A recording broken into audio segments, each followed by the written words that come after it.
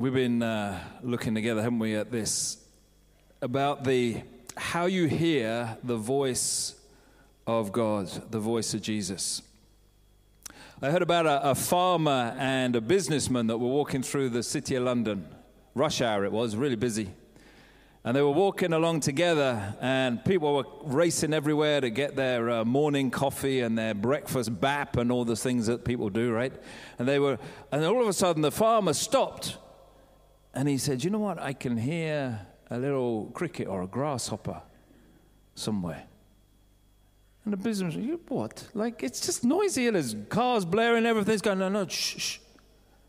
And then he started walking over, and he found this big planter outside this office block, and he lifted up the leaf, and underneath, sure enough, there was a little grasshopper, a little cricket sitting there, chirping away. And the guy goes, "That's incredible, the business. How could you hear that in the midst of all this noise and chaos and busyness and everybody's running around?" And he said, "Let me show you something." And he reached into his pocket and he pulled out some change and he dropped it on the pavement. And all these people that were racing around stopped. And they started looking to see where the money had fallen. He said, because it depends what you're listening to as to what you will hear. That's what we've been talking about together. If somebody comes and drops a whole load of money on the pavement, we'd all be there, right? Yes? I wouldn't be the only one, surely. I mean, I'd put 10% in the offering, of course, but you know. But God is speaking all the time. God loves to speak to his children. The Bible, from Genesis to Revelation, talks to us about how God speaks. And God, it says, continues to speak and speak and speak. Adam and Eve in the garden, he's talking to them right at the very outset. In the end of Revelation, he's still talking. Come, he's saying, come, come, come. And all the pages in between talks to us about how God speaks to us. The question is, not is God speaking, but are we really listening to what God is trying to say to each one of us? And we looked at loads of scriptures that describe how God continues to speak to his children. And we looked at some of the different ways that God speaks through loads of different things. Through scripture, through peace, through direct voice, through circumstance, through dreams and visions, through the wisdom of others, through miracles, through the natural world, and so on. And there's so many different ways that God likes to speak to his children. Are we listening? And as we've been looking together from 1 Samuel chapter 3, the story of the boy Samuel, you know, when God says, "Samuel, Samuel," and he thinks it's Eli because he's not yet tuned in. He can't hear the cricket. He's too busy listening to all the other voices. And so when God speaks to him, he doesn't recognize the voice of God. And instead what he does is he runs to Eli, and then finally Eli says, "No, it's not me. Maybe this is God speaking to you, so you better listen up." God is speaking, and he speaks through many different ways. But then we went on to look at the key thing is about location. You need to be where God is to be able to hear him. No good talking if you're not in the same location as God, if you're not listening to where God is. So we need to be with him. And how do we do that? Well, Jesus said to Nicodemus, you've got to be born again. You've got to have that kind of relationship so that you can understand my voice, so that you can hear my voice. Go back to that illustration, you know, if you've been out in a restaurant with hundreds of people around you, you only tune into the voices that you know. You don't start listening to everybody else's conversations when somebody across the table is just talking to you, particularly if that's your spouse. Otherwise you get into trouble, right? What's that? Sorry. There was a much more interesting conversation on the other table. No, you don't do that. At least you don't admit to it, right? You tune in to the people you tune into, and then the noise is all around you. And the question is, you've got to have that relationship with Jesus first and foremost. If you haven't got the relationship, you're never going to understand his voice when he speaks to you. And that's what happened to Samuel. That's why he didn't recognize, because he said the word of the Lord hadn't yet come to Samuel. He didn't understand. He didn't know God's voice until a bit later on. And then we need to be still. We need to focus. Focus on that voice and what he's saying to us so that we can then respond. And last time the time before, we looked at how God speaks so often through the scriptures. That the scriptures is kind of like God's chat to us.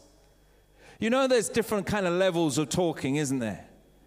You know, like I chat with Enika, my wife, all the time, right? And most of our chat is about just daily stuff. You just talk, don't you? You chit-chat. When you go out for a coffee with someone, you just talk about different stuff that's going on.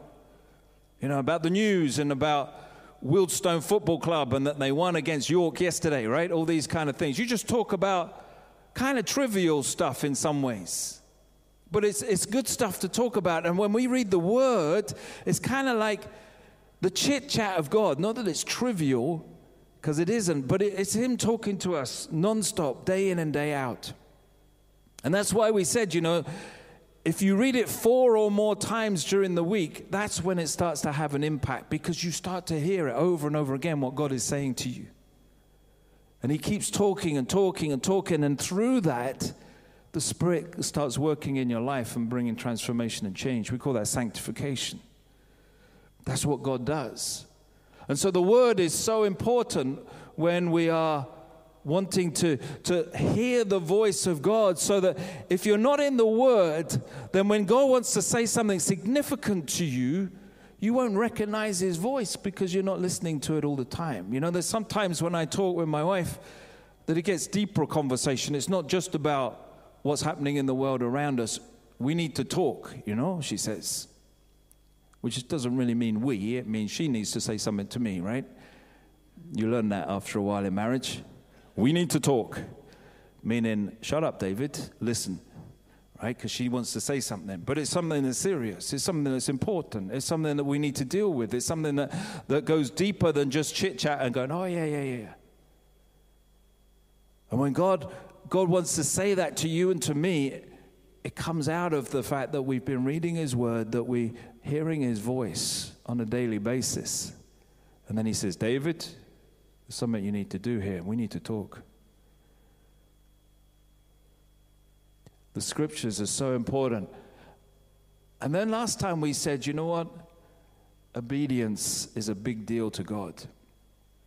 He talks to us when He sees within us an obedient heart that is obedient, that is aligning our lives to where God wants us to go, but is also open to receive when He wants to talk to us.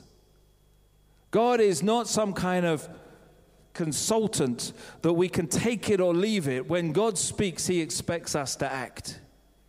Otherwise, we become disobedient. And there are serious consequences in the scriptures for the people who were disobedient, right? People of Israel should have taken them 3 months to get into the promised land. Just a nice little jaunt through the desert. And they should have got there. But instead, what happened? 40 years, they all died out. Why? Because they were disobedient. Because they didn't believe in the promises of God. They didn't believe that. And so God said, you know what? I'm going to let the next generation have all the blessing that you should have had. Disobedience is not a good idea when it comes to God. But I want to look at today is something else. How do I know when God is speaking? How do I know it's God's voice and not some other voice? Do you remember a few weeks ago we had everybody shouting in a circle? Do you remember that? We were up the front and I think we gave Malika the Bible, didn't we? And you had the Bible over there and somebody was blindfolded.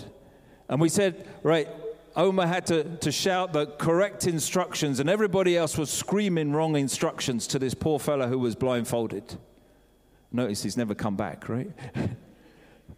So Joe was there. He was like, and he didn't know which way to turn because he couldn't hear Omar's sweet voice amongst all our big, loud voices that were telling him to go the wrong way. So how do you know out of all the voices that are around in your head and all around you, how can you know when it's God's voice? Well, the thing is, I guess to start with in this is that the more you hear the voice of God, the more you can tell it's His. And the less you'll have to do what I'm going to explain. But still, if it's a big decision, if it's a, David, we need to talk here kind of moment, then this is what you need to do. You need to test the voice. Now, the Bible says, do not put the Lord your God to the test, right?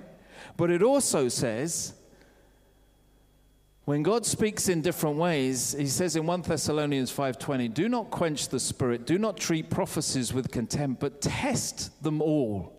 Hold on to what is good and reject all kinds of evil. And in 1 John 4:1, he says, dear friends, do not believe every spirit or every voice that you hear, but test the spirit to see whether they are from God, because many false prophets have gone out into the world. The word tells us to test that voice to make sure that that voice is really the voice of God. Now, when it says do not test the Lord, it means don't do it because you're stalling for time. Don't do it because you don't want to do what God is trying to tell you to do. That's when you put God to the test. What it's saying is, though, that if you're not sure, if this is a big deal, a big decision that needs to be made, if it has big consequences, then God says test it to make sure. I'll be fine with that if you come with the right kind of heart, right? So if you come with a heart that says, God, I want to do what you're asking me to do, but I want to be really, really sure that this is really you that's speaking to me and not just my own imagination. It's not just some wisdom that I've got or some good idea from somewhere else, but this is really you. Then God says, well, then ask and I'll show you. And there are 4 tests that we need to do. How do you test the voice of God when you think you've heard from Him? The first test is this: does it agree with the totality of Scripture? Does it agree with God's word? If it's outside of God's words, alarm bells should start ringing in your head. I had a guy that came to me years ago. He said, Pastor, he said, God wants me to be happy, right? I'm not happy with my wife, and I found another woman, therefore I'm leaving her, and I'm going to go off with this other woman. And I want your blessing, because God wants me to be happy, right? I was like, oh my days. They don't train you for this in Bible college, you know that. These moments. I said, I don't believe this is God's word for you. This goes right against Scripture, right? You look at the totality of Scripture. The Scriptures don't say just divorce your wife because you've found someone else that you fancy.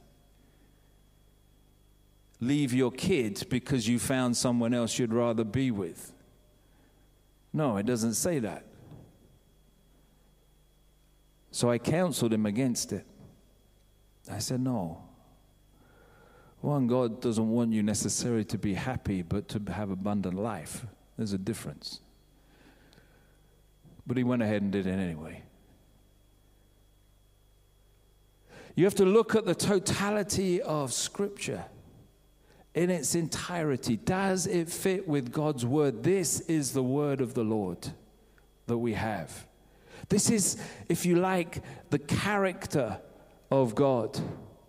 Is what I'm about to do, what I think God is saying to me, is it in keeping with His character? Is this something that Jesus would do? And if you can't answer yes to that, then alarm bells need to start ringing in your head. If this is not something that Jesus would do, then maybe this is not what God wants you to do at all. Because He will only ask you to do things in keeping with His character. 2 Timothy 3:16, all Scripture is God-breathed, yeah? Is useful to teaching, training, rebuking, correcting in righteousness, so that the daughter, the son of God, may be thoroughly equipped for every good work. The word is there for us to kind of align ourselves to the character of Jesus Christ, so that when God speaks, we know that it's what he wants us to do. Now, I said the totality of Scripture, or in keeping with the character of Jesus, because people have used the word to get whatever they want. You can proof text and make the word say anything, right? And people have done that through history. I heard about a sports person who quoted Philippians 4:13, which says, I can do all things through Christ who gives me strength. And they were a weightlifter and they lifted it up, right? Oh, it was God that gave me the strength. Well, that's talking about suffering. I can do all things through Christ who gives me the strength to go through suffering. That's the context of the passage. It's not talking about weightlifting. But that's what they used it for. How many of has this happened to you? You're going through a hard time and someone, well-meaning believer, comes up, Romans 8:28. And we know that all things work for the good of those who love the Lord Jesus Christ, who have been called according to his purpose. You're going through a tough time, and somebody comes up and says, Romans 8:28, claim that verse. It's all going to turn out okay. Well, Paul's talking in Romans 8 about eternity. He's not talking about the here and now. If you actually read the passage, but what you do is you pluck something out of the ether and you drop it into a situation and then you claim it as though this is the word of God, right? That's why it's so dangerous. You look at the totality of Scripture.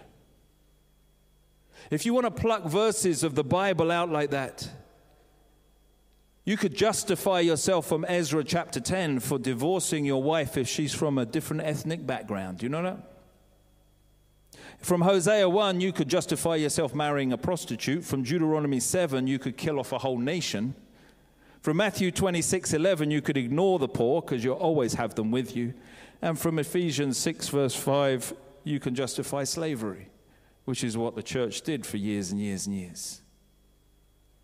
Because you pluck something out and you go, there, this proves it. No, you look at the whole of Scripture from Genesis to Revelation, the character of God. Is this something that God would approve of? Is this something that Jesus would do? And secondly, does it bring God glory? Is this something that really glorifies God, magnifies God, gives him honor and glory? Hebrews 1. Let me read it to you. It says, in the past, God spoke to our forefathers through the prophets at many times and in various ways. But in these last days, he's spoken to us by his Son, whom he appointed heir of all things, and through whom he made the universe. The Son is the radiance of God's glory and the exact representation of his being, sustaining all things by his powerful word. And then it carries on. Is it something that Jesus would do? Jesus lived his life to bring his Father glory.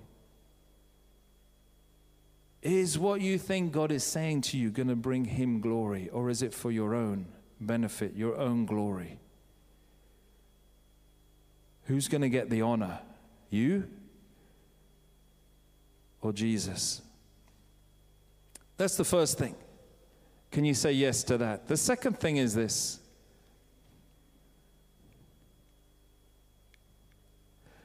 Do I sense God's peace? John 14:27 says, my peace I leave with you. This is Jesus comforting his disciples when he's just told them he's going to go and die. And he says, I'm going to bring the Holy Spirit that's going to help you in these moments. And he says in verse 27, he says, peace I leave with you, my peace I give to you. I do not give to you as the world gives. So do not let your hearts be troubled and do not be afraid. There is a peace that God gives which is not affected by the circumstances that you find yourself in. Peace that we have in this world, human peace, is affected by what's going on around us, right? You can feel peace, and then chaos ensues, and the peace disappears, flies out the window. But Jesus' kind of peace, the spiritual peace that he gives to you, is a peace that is unaffected. You can go through the storm and be asleep in the boat.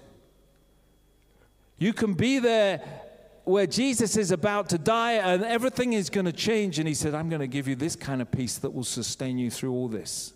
It's going to be tough. It's going to be difficult. But there'll be an inner calmness with you that comes from the Heavenly Father and from his throne room. That's the kind of peace we're talking about. You know, when I was growing up, when I was younger, when I was in my teens, I didn't know what I wanted to do in life. Everybody kept asking me, what are you going to do when you grow up? Horrible question, isn't it? Because most of my friends, you know, one friend, I'm going to be a doctor. Like, he was born to be a doctor.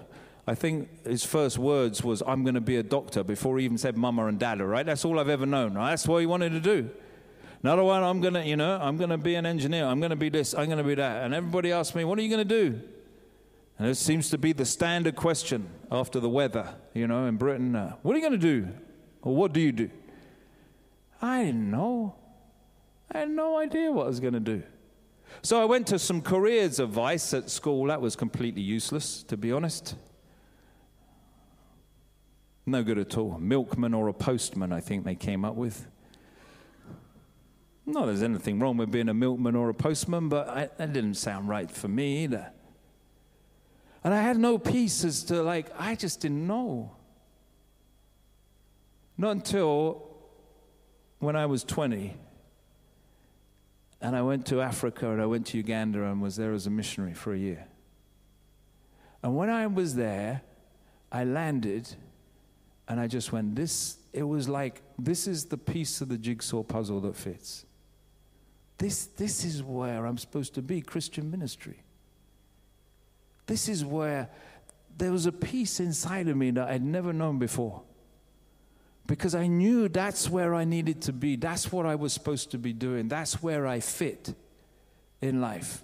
I'd gone to uni. I'd taken civil engineering, and I spent the whole time studying civil engineering saying, I don't want to be a civil engineer. It was a complete waste of time. Well, it wasn't a complete waste of time, but because I knew that there wasn't the right fit. And the peace that God brings is that kind of peace that you know this is right. That you know it's like the piece of the jigsaw that fits into the gap and you go, it's right, it's just right. It might be tough. It might be difficult, the road that you're doing. It may be extremely difficult. It may be full of challenges, but you go through it because you know that this is the right place. This is what you should be doing. That's the peace that God brings. And if you don't have that peace with the word that God gives you, then alarm bells need to start ringing going, this is probably not from God. Because his word is always accompanied by his peace. He says in Philippians chapter 4, he says, rejoice in the Lord always. Again, I say rejoice. Let your gentleness be evident to all. The Lord is near. Do not be anxious about anything, but in everything by prayer and petition with thanksgiving, present your requests to God, and the peace of God, which transcends all understanding, it will guard your hearts and your minds in Christ Jesus. It's like it's a guard for you. You know that it's okay, and there can be a storm around you, but it's guarding you. It's kind of like they're protecting your heart and your mind, saying, this is where I should be, this is what I should be doing. The peace of God. Do I have peace about what he's saying to me? Do I sense it? Psalm 139 says, examine me, test my inmost thoughts. Excuse me. The third thing we need to do is ask this question. Excuse me a minute.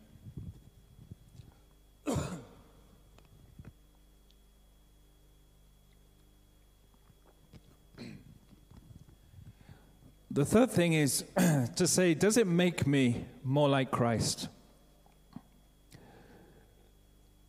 Being with Christ Let me go back. It's like that picture. It's walking with him, journeying with him, walking alongside him. And the question is, if I go down this road, if I do what I believe God is telling me to do, does it make me more like Christ? Is it going to transform me more into his image? Is what I'm going to do help me to follow his lead?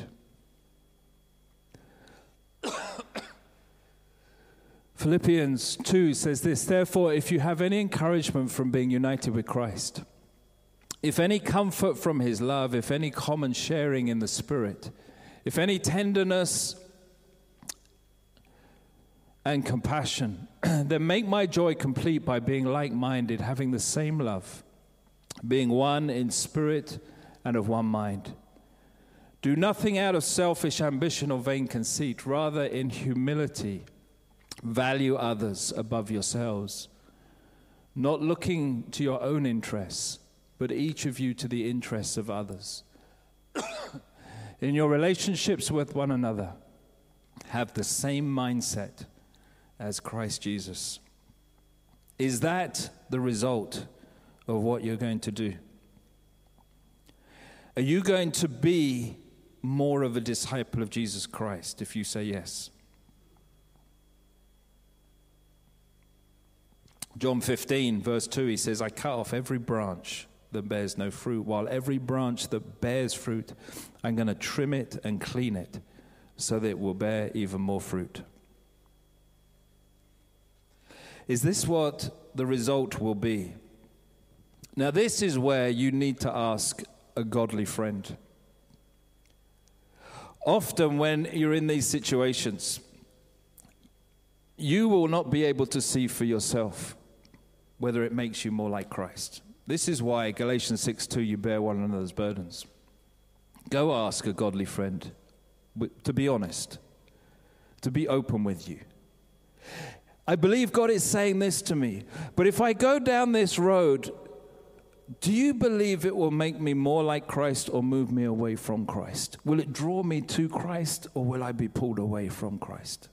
What's it going to be? And I would counsel you here just to ask one godly friend. I know plenty of Christians, you know what they do? They go up and they say, Grace, what do you think about this? And then I don't like Grace's answer, so I go, Tim, what do you think about this? And I don't like Tim's answer, so I go, Jenny, what do you think, you know? And I keep on going until I get someone that agrees with really what I want to do in the first place. And then I went, aha! God's speaking through them, which is what I wanted to do in the first place. And so that's what I'm going to do. Don't do that. There's so many believers that do that. They just keep asking and asking and asking and asking and asking. No. You got some godly friends. Just go to one of them and say, look, pray with me. Pray for this. I don't necessarily want an answer right now. I want you to go away and pray about it seriously. And then I'm going to come back and I'm going to ask you this because I believe that God's going to speak through you into my life. Because I don't want to get this wrong. Will it make me more like Christ? Does it agree with Scripture or not agree with Scripture? Am I proof texting or do you see the character of Jesus in all of this? Let me explain to you the peace that I feel. Ask God. Get that advice. You see, Proverbs says, doesn't it? Trust in the Lord with all your ways and lean not on your own understanding. You know, that's where a believer can help. Galatians 6:2, bear one another's burdens, so fulfill the law of Christ. That's why we have the church, so that we can discern and help one another together.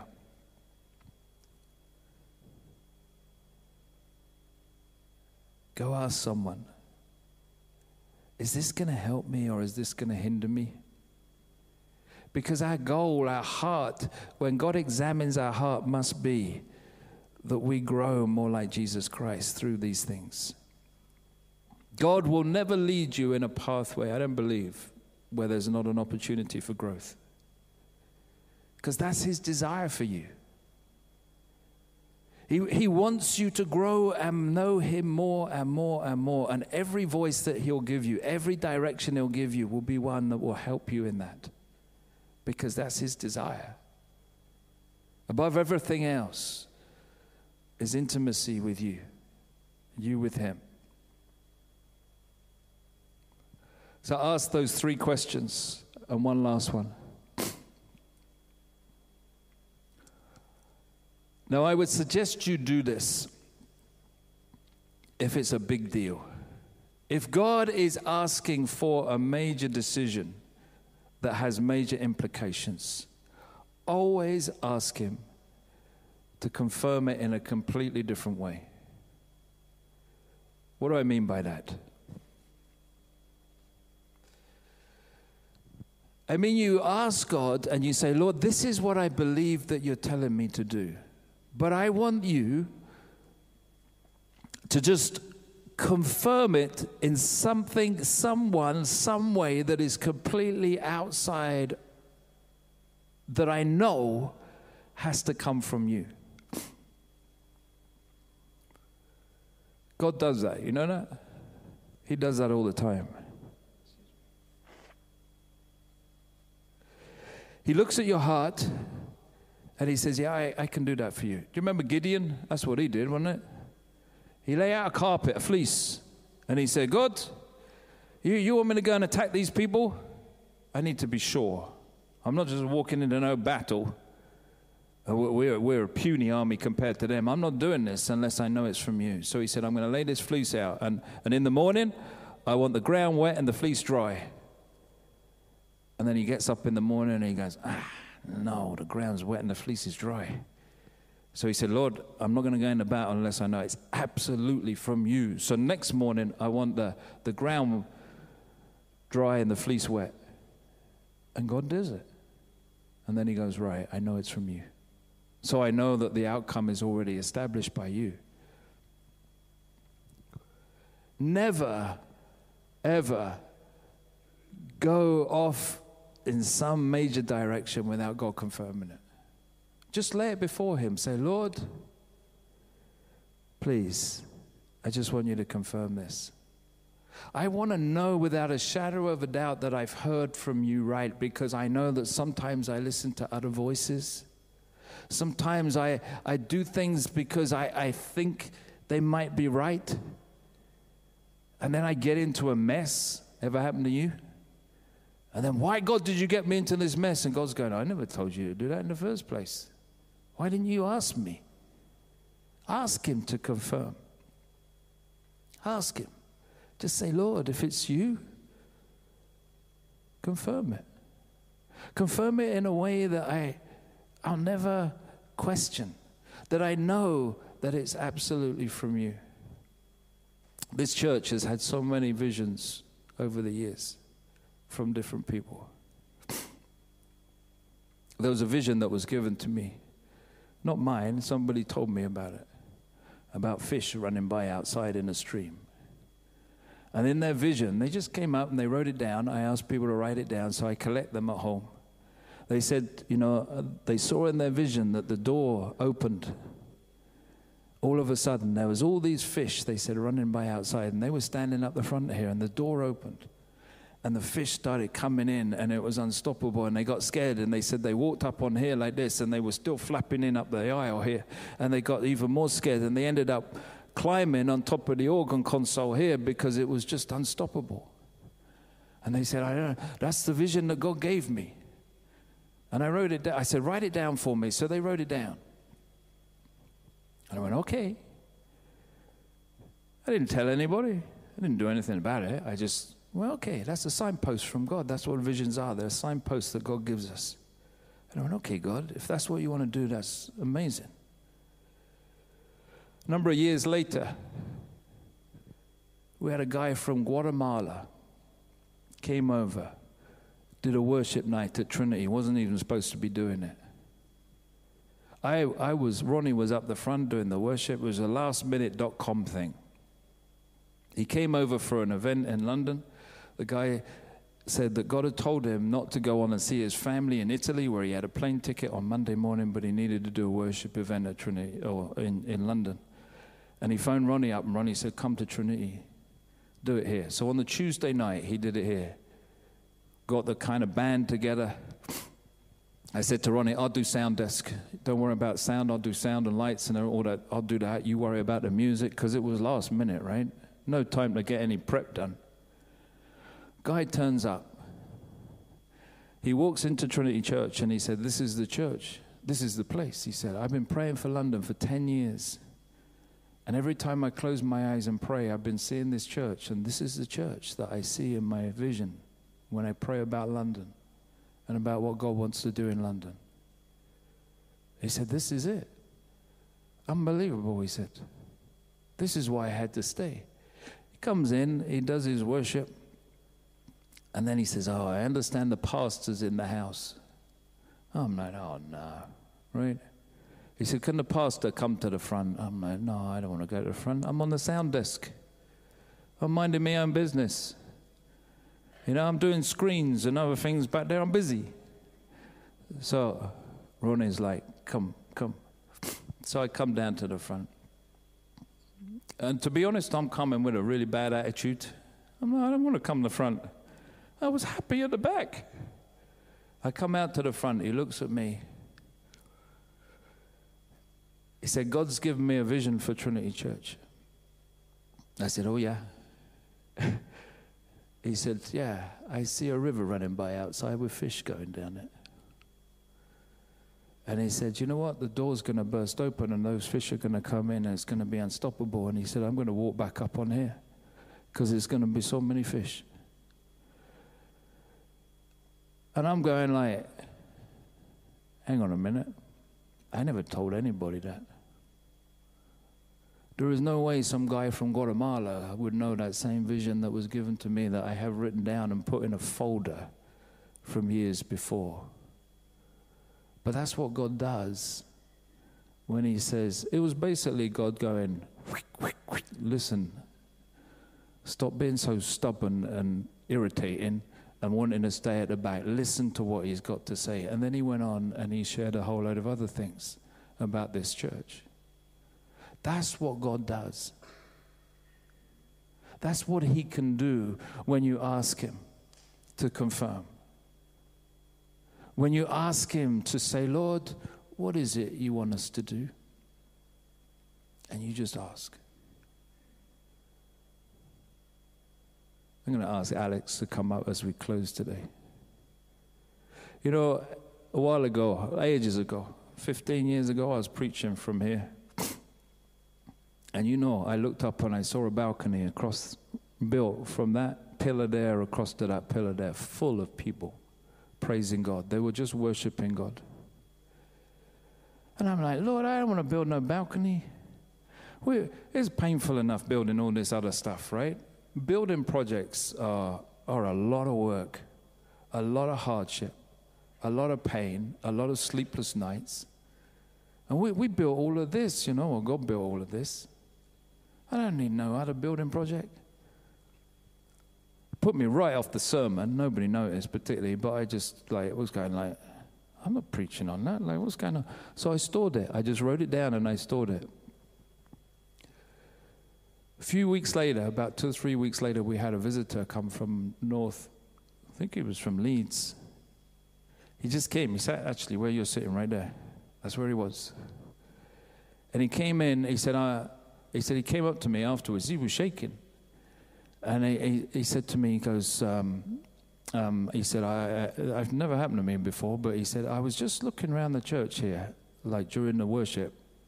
He said, and I saw a balcony at the back of the church, like from that pillar to that pillar going up, full of people. And he said, I've never had a vision in my life, and to be honest, I'm a bit upset. I'm going now. And I said, whoa. I said, who are you anyway? I didn't even recognize who you are. He said, I'm just down on business. Business overran, had to stay in London for the weekend, got a meeting tomorrow, and then I'm going home. He said, I hope that never happens to me again, but I hope it means something to you.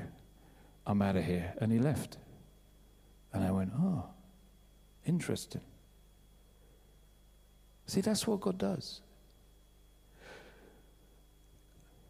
Was it last year? Year before last. Year before last, I'm praying again. I'm saying, Lord, he's confirmed it over and over again since that time. And I said, Lord, one last time, is that what you want me to do? Do you want us to build this thing? Like, because I don't want to build it if we don't need to build it. I don't want to do anything outside of the line of what God wants us to do, right? What a waste of time and energy and money if God is not telling us to do it. Complete and utter waste. We've got more important things to do with us. So I was sitting at home. I was in the study at home, and I was just praying, Lord, I know you've confirmed it time and time again, more than twice, 3 or 4 times. But if you really, really, really want us to do that, confirm it one more time for me, and I'll never ask you again. Let me pass you over to Alex. I only asked him as he came to church today, by the way. I haven't prepped him with this. What happened? What happened? We were having some, this was in lockdown, after lockdown. We were having some electrical works done here over a number of months. And the high parts of the building, they needed to bring a cherry picker in, which was, logistically quite a nightmare. But anyway, they finally got the cherry picker in.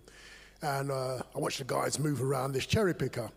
And I'm always one for a little bit of adventure. So I was like, I'd love to get on that cherry picker, and get up there. And anyway, I watched the young guy moving around. Anyway, we got to a point where they'd done most of the work, and Pastor David then said, oh, yeah, well, we've got the cherry picker here. We could have it another week, or we decided between us we could do some sort of high-rise cleaning, Should go around, and because going on the ladder, I suppose most of you can see very high, especially in the eaves here and the windows. And I was like, okay. So, it was pretty straightforward, the operation of this cherry picker. The guy showed me, and after a while I was like zooming around. Hey, I've got it, This is great. So I started cleaning along, and it took about 2 days, 2-3 days. First day, and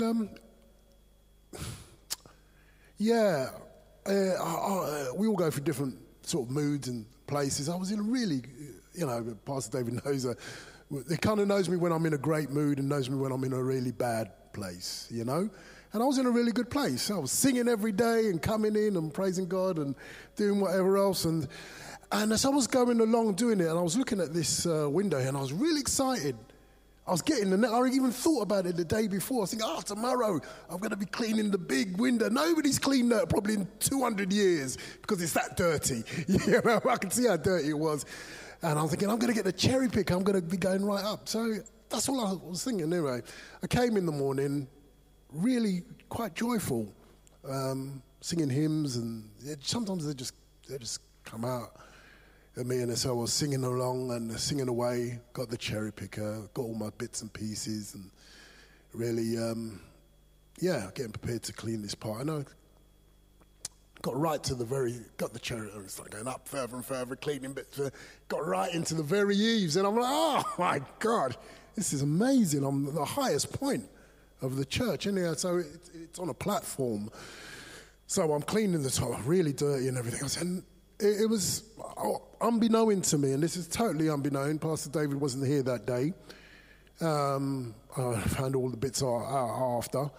I thought, and I didn't even think about it. I can't actually remember really thinking. I was just in that space, and I went right to the very edge of the cherry picker, so it's on a platform. So I came sort of to the edge of it, looking down, and I could see the crucifix, and I was at the very top. I mean, I could literally touch the ceiling where I was, and it was amazing. And I just remember taking a picture. And we all take pictures of ourselves. I don't really like many pictures of myself. Most of them, because if you look at a picture, other person might look at a picture of you and think to yourself, I think, oh, that's a nice picture. But you know where you are when you see that picture. You know what your mood is. You know what your state of mind and your state of emotion and your state of whatever else is. You know. Maybe not everybody else will see it. Your wife might know it. Your kids might know it, but you really do know it. Anyway, I knew when I took this picture, I just didn't really think. I just put on it balcony view. That's all I remember putting. And I sent it immediately to Pastor David. And I looked at the picture after. I thought, I like this picture. I really was happy in this picture. Joy. That's all I could tell you that I had at that time was joy. Real joy. Within, I can't remember what period of time, I got a message back from Pastor David saying, I think it was the next day, it's prophetic. Didn't mean nothing to me, to be honest with you. Meant nothing, and I'll leave it there, I think. Thanks, Alex. You know, the moment he sent that picture was the moment I was in the study and I said, Lord, send me one more sign. And my phone went bing, bing. And that was his picture, his mugshot, going balcony view. That's what God can do. When you're open and you just say, Lord, I don't want to make a mistake. Confirm it. He just keeps on confirming it till you do it. Thank you, Alex. And he uses other people, other situations to come in and do that because he wants to bless them as well as bless you. 4 things. Does it agree with the totality of Scripture? Is it in character with Jesus? Do you get a sense of God's peace? Is it something that just doesn't go away, but that just stays with you until it's sorted? Does it make me more like Christ? And ask God to independently confirm. If you can say yes to all those things, then you're pretty sure it's God's voice. Then you're on solid ground. But if you have no's, don't do it. If you have questions, if there is an anxiety about it, if there is something within you that's questioning it, then wait for him to confirm it absolutely and tick all the boxes. Because if you're like me, what you want to do is walk with him. You want to be saying, speak, Lord, for your servant is listening. Walking and journeying with him to where he wants you to go. Being obedient to his word.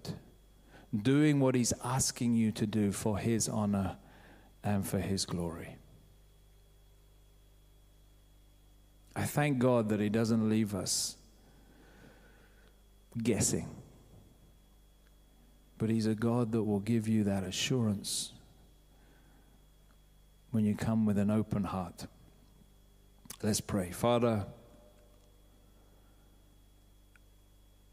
I thank you that the more we hear your voice, the more we recognize your voice. And the more we know it's you. But I thank you too that we have these tools that you've given to us to help us confirm that this is your will. I know that today there are people here that are questioning, that are kind of going, I am not sure what I should do in this situation. Lord, may they apply these 4 things. Is it in keeping with your character? Do they have peace in their heart, that peace of God that transcends, that stays, that isn't temporary, that isn't about coming and going, but it's just there? Will it bring you glory and honor? Does it make me more like you when I say yes? And Lord, if there are situations here that people don't understand, Lord, I ask today that you will confirm it in a way that is completely separate, that they just park it for a minute until you say, you tell them in a completely different way, this is what I want you to do. Lord, you're not a God of mystery. You're not a God that asks us to guess and hope for the best. You said, I lead my sheep. I am the good shepherd. And the sheep know my voice, and I lead them. Lord, that means that we follow you because you are in control. You are leading us. And therefore, we're listening to your voice.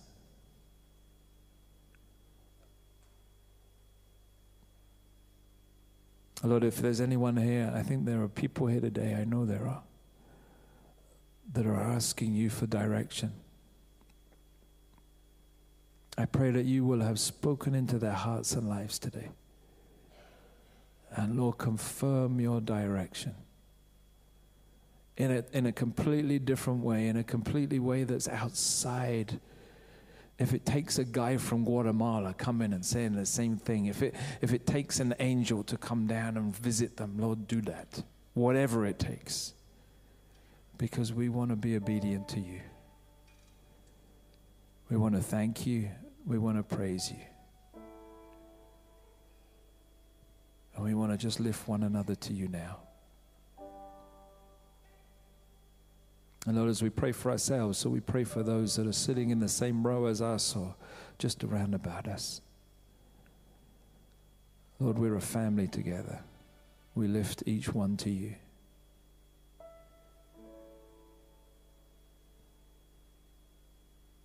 Help us to hear your voice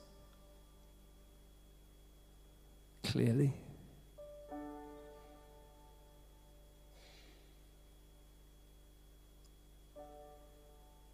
Lord, we don't want to go wrong.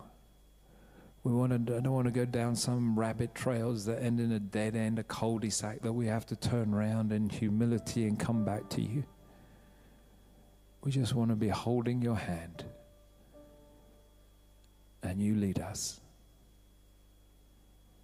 Whether it's beside still waters or through the valleys, lead us.